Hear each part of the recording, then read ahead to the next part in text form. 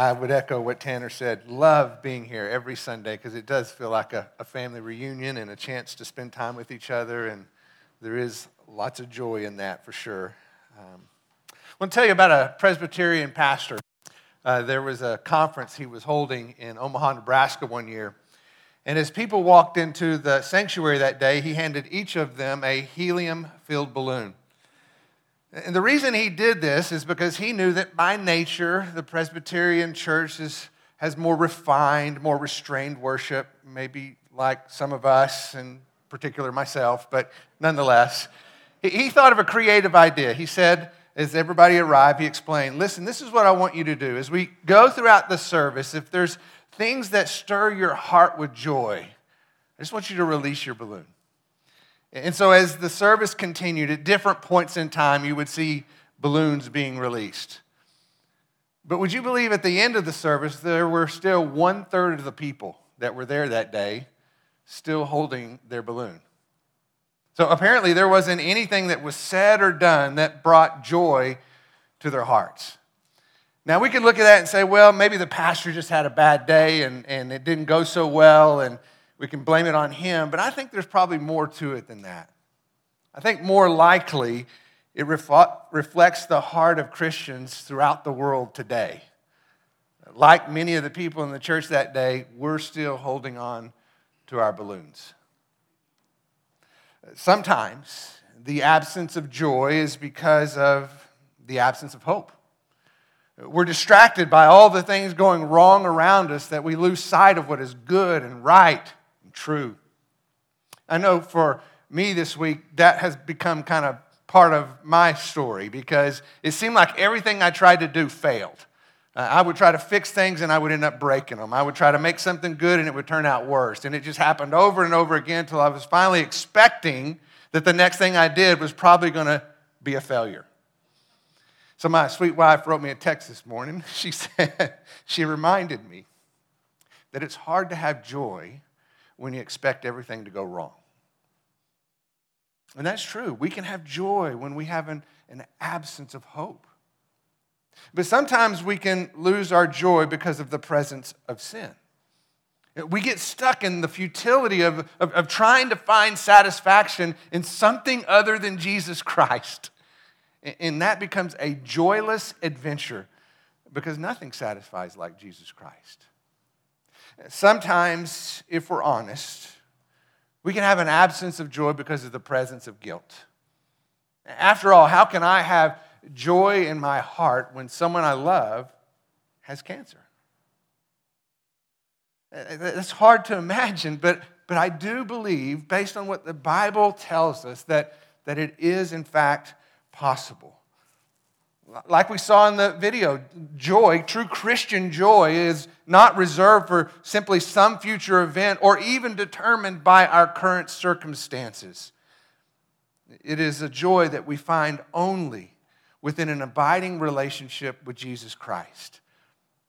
As we know, joy is a fruit of the Spirit. And if we follow Christ, that Spirit abides in each and every one of us.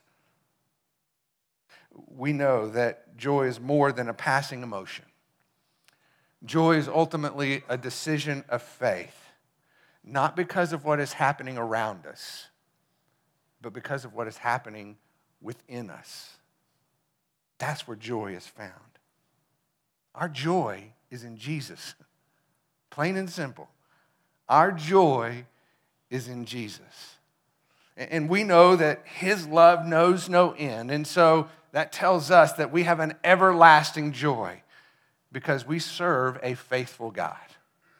And that's where we find our hope and joy. So with that in mind, let's go to the Lord in prayer. Father, as we come to you this morning, we know that there have been a lot of things that have preceded us walking into the room this morning. There have been some things that have been hard, some realities that we just have to live with that are struggles. There have been things that want to rob us of our joy. And we know that that's the goal of the enemy, to steal, kill, and destroy things like our joy. And so, Lord, we would ask that you would renew our hearts this morning, that you would speak truth and life And through that we would be refreshed in the joy of the Lord. So, Lord, would you just use your word to speak your truth? And we pray this in your name. Amen. All right, I want you to turn to Matthew chapter 2. Matthew chapter 2.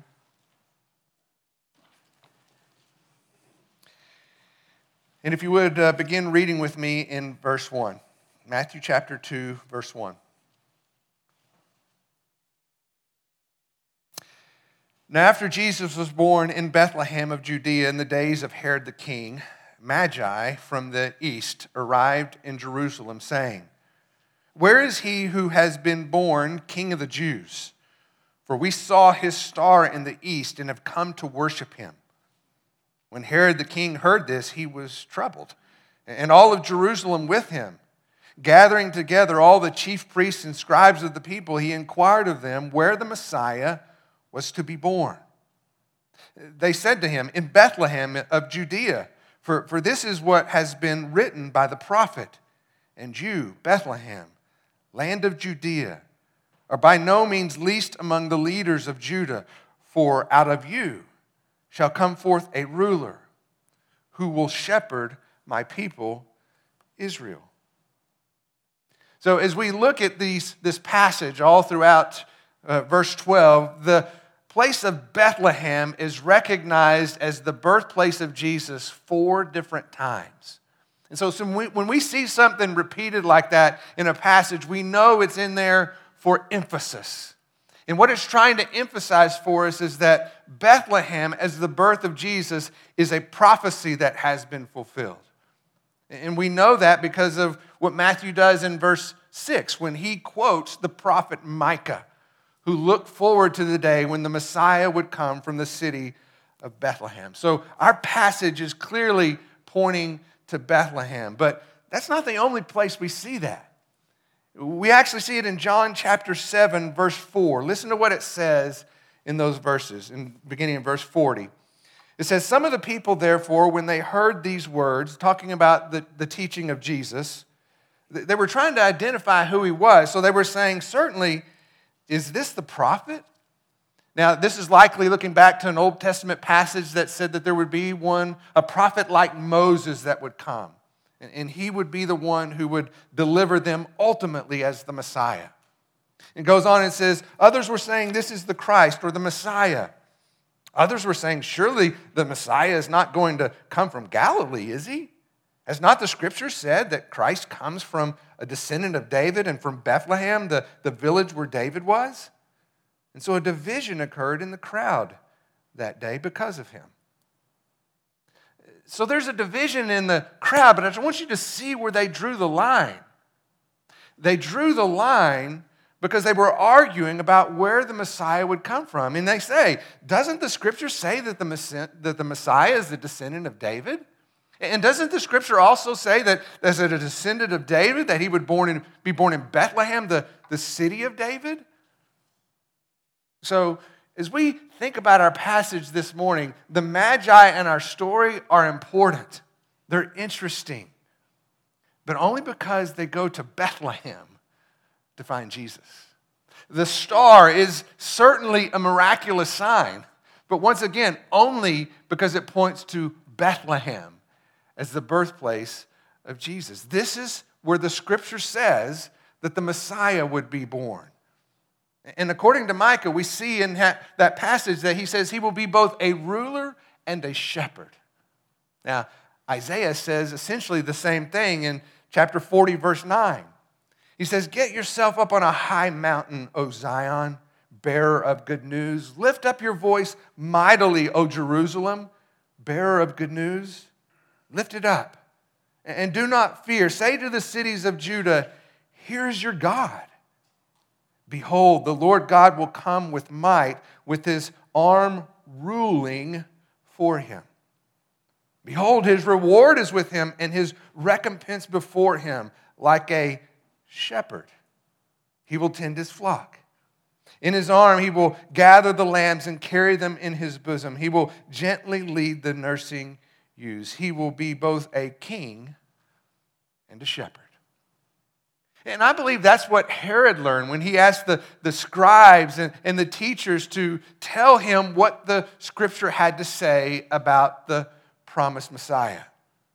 He learned about the coming king, and all of this was very troubling to him because rumors of a new ruler were a threat to his throne, especially when that title, King of the Jews, that was declared in the Scripture, was actually one that was given to him, Herod, by the Romans. And so apparently he's not the only one who was given that designation.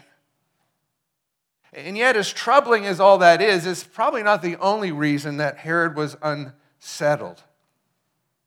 We know that he learned about the coming king, the promise of the Messiah. But in verse 1, it tells us that the Magi came from the east and entered into Jerusalem. Well, it makes sense that they did that because Jerusalem is the city of kings. And if they're looking for a newborn king, that would be a logical place to start. So when they arrive into Jerusalem, they have no idea where to go, and they assume that people knew about this. So they're asking everyone, do you know where the child can be found, the one that the Scripture promises? And everybody looked at him like, what are you talking about?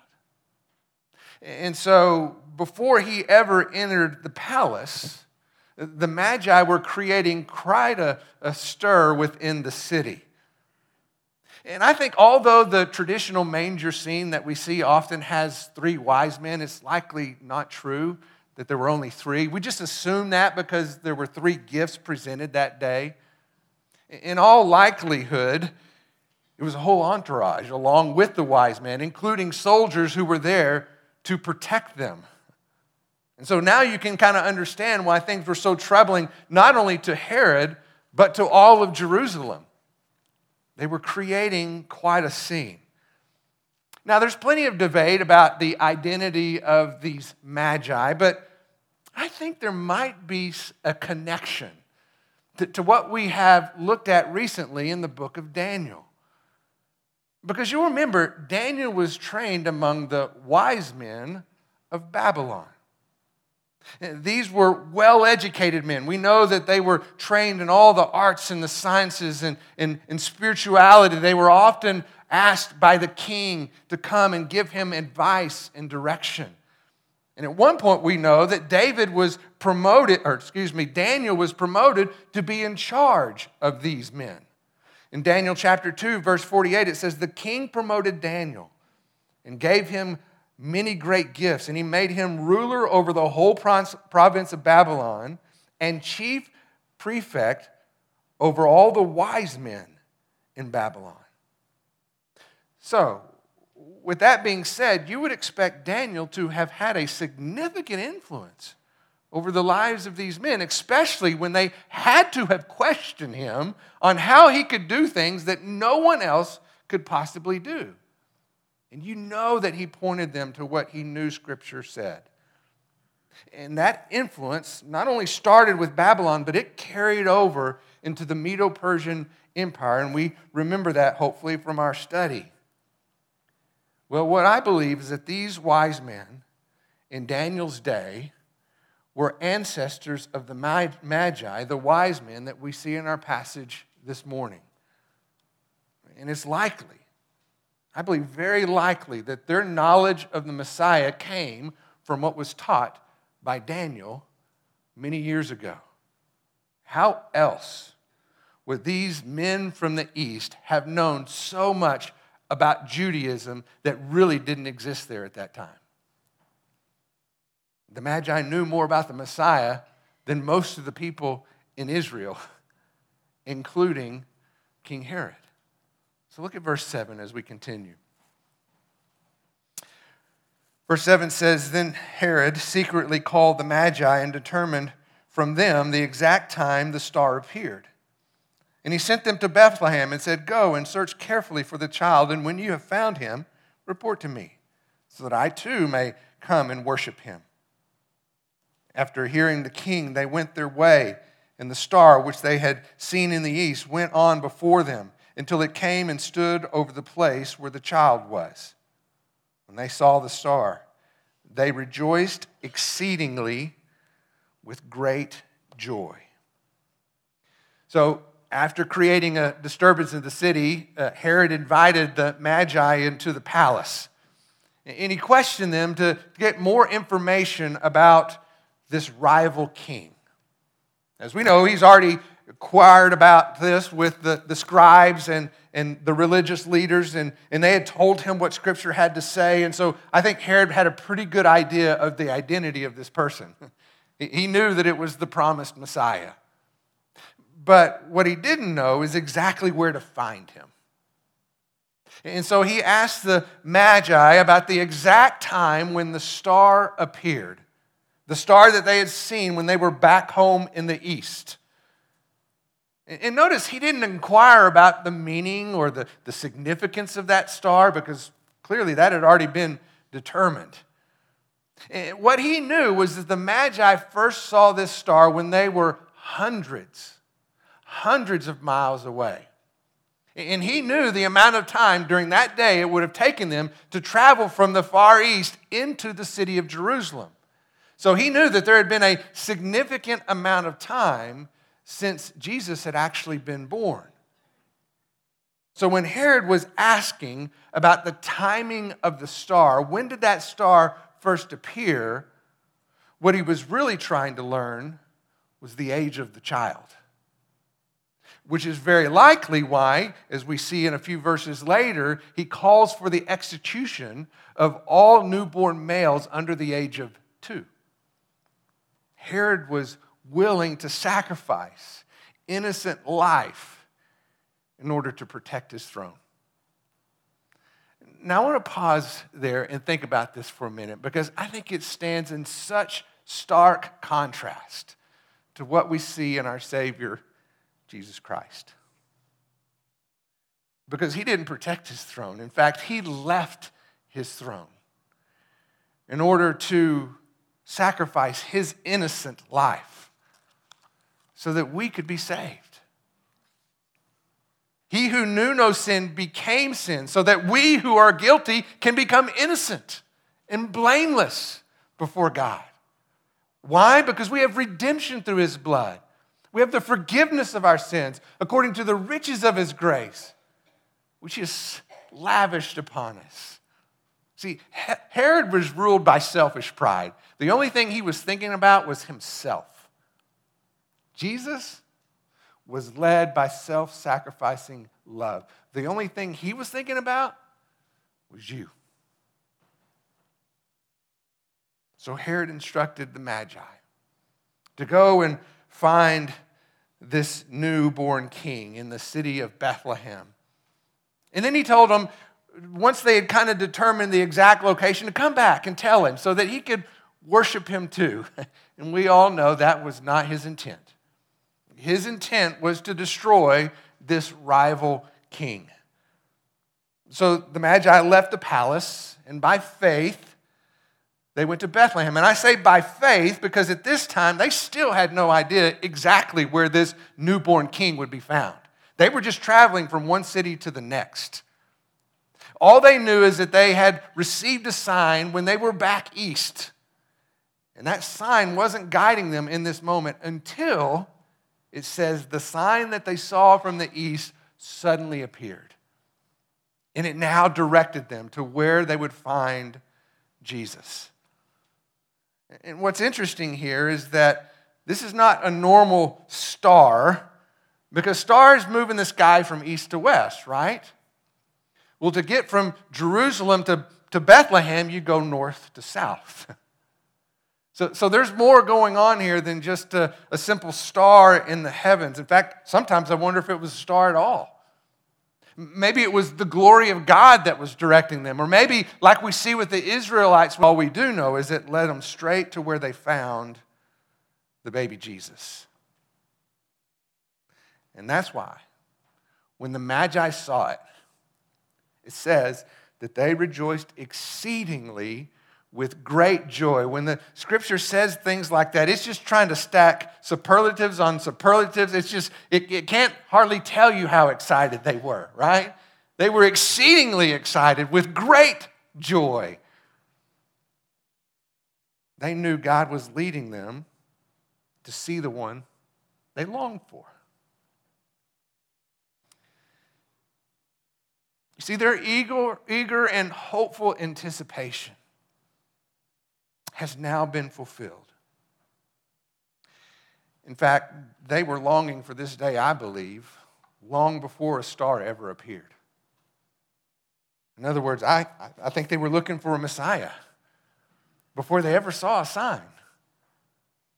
And this is interesting because it's usually not what we typically see. Instead, more often, people want to see a sign in order to believe. But the Magi believed, and then they were given a sign. As God promises us in Jeremiah chapter 29, verse 13, you will seek me and you will find me when you search for me with all of your heart. And that's exactly what the Magi are doing in our passage this morning. The great joy of the Magi was a result of their hope-filled expectations. And the greater the anticipation, the greater the joy when that is finally fulfilled. They rejoiced exceedingly because they have seen with their own eyes what their heart longs for most. Let's look at how it continues in verse 11. After coming into the house, they saw the child with Mary, his mother, and they fell to the ground and worshiped him. Then opening him gifts of gold and frankincense and myrrh, and having been warned by God in a dream not to return to Herod, the Magi left for their own country by another way. I think what we see in these two verses is very similar to what we saw last week with Simeon. As soon as the Magi saw Jesus, they knew this was a divine encounter. So they fell to the ground and worshiped him. And I want you to notice that they didn't give him gifts and then worship him. They worshiped him. And then they presented gifts as an expression of their love and adoration. And that's because righteous deeds always flow out of a worshipful heart. And that's what we see with the Magi. Their hearts were filled with worship, and their gifts were just an evidence of their joy and their delight in what they had seen. They presented the treasures of gold and frankincense and myrrh. And these are familiar to us. We know that gold is considered one of the most precious metals to be found. It was true for us today. It was true for them in that day as well. We know that gold was a symbol of royalty. It was often a prized possession of kings. Frankincense was also prized, but in this case, because of its smell. It was an incense that was burned often in the practice of worship. And it often symbolized the presence of divinity, which is why you see frankincense being used in the temple worship in the Bible.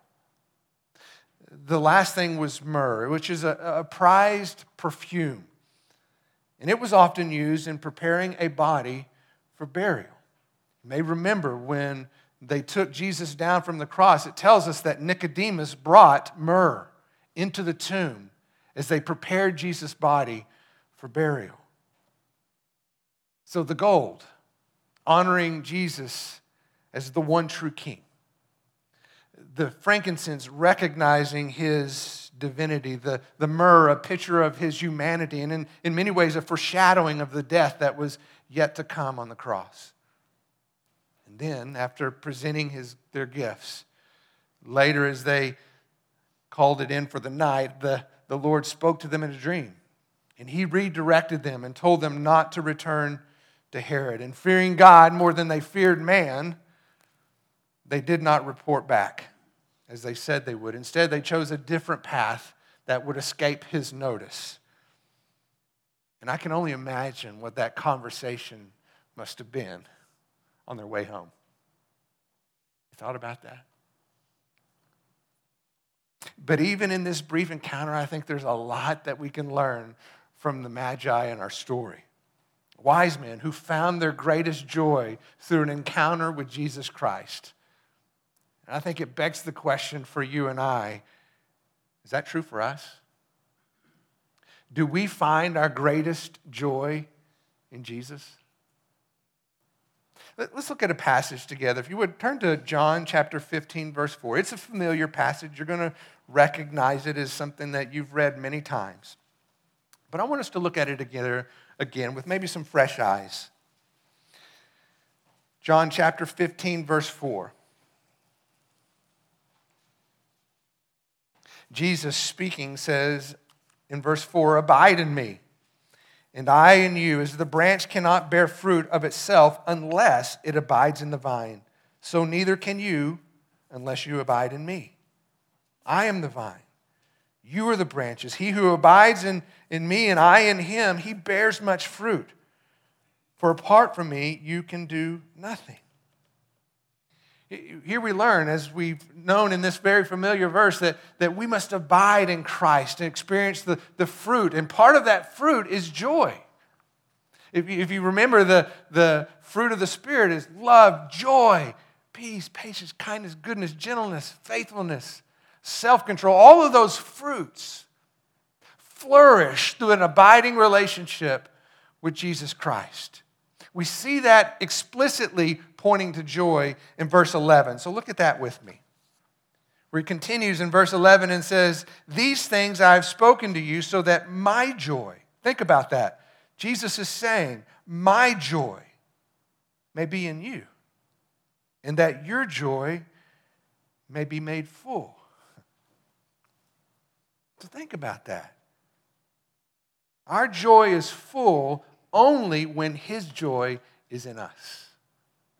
Our joy is full only when his joy is in us. Our goal is not to discover joy in the things that we have or things that are happening around us in our circumstances. Instead, our joy is found in Jesus. So I want us to think about what it means for the joy of Jesus to dwell in us. Because we know, as we look at the life of Jesus, it wasn't an easy life, was it? He experienced lots of suffering and difficulty. In fact, the prophet Isaiah in chapter 53, verse 3 says, speaking of Jesus, he was despised and forsaken of men, a man of sorrows and acquainted with grief. So where did Jesus find joy in the midst of all that pain? Well, I want us to look at three specific examples where we see Jesus finding joy, and I want us to consider how they might apply to our lives as well. The first one is this: Jesus found joy in the Holy Spirit. Luke chapter 10, verse 21 says, "At that very time," speaking of Jesus, "he rejoiced greatly in the Holy Spirit and said, I praise you, O Father, Lord of heaven and earth, that you have hidden things from the wise and intelligent and have revealed them to infants." And here's what I want you to understand about that. That joy that Jesus found in the Spirit, that very same Spirit that gave him joy, is also present in you. If you have trusted in Christ, you are indwelled by the power of the Holy Spirit. His Spirit gives us comfort in our struggle. His Spirit gives us strength in our weakness. His Spirit gives us understanding and leads us into all the truth of God's Word. The Spirit is our helper. It's a reminder that we are never alone. Like Jesus, we find joy in the Holy Spirit.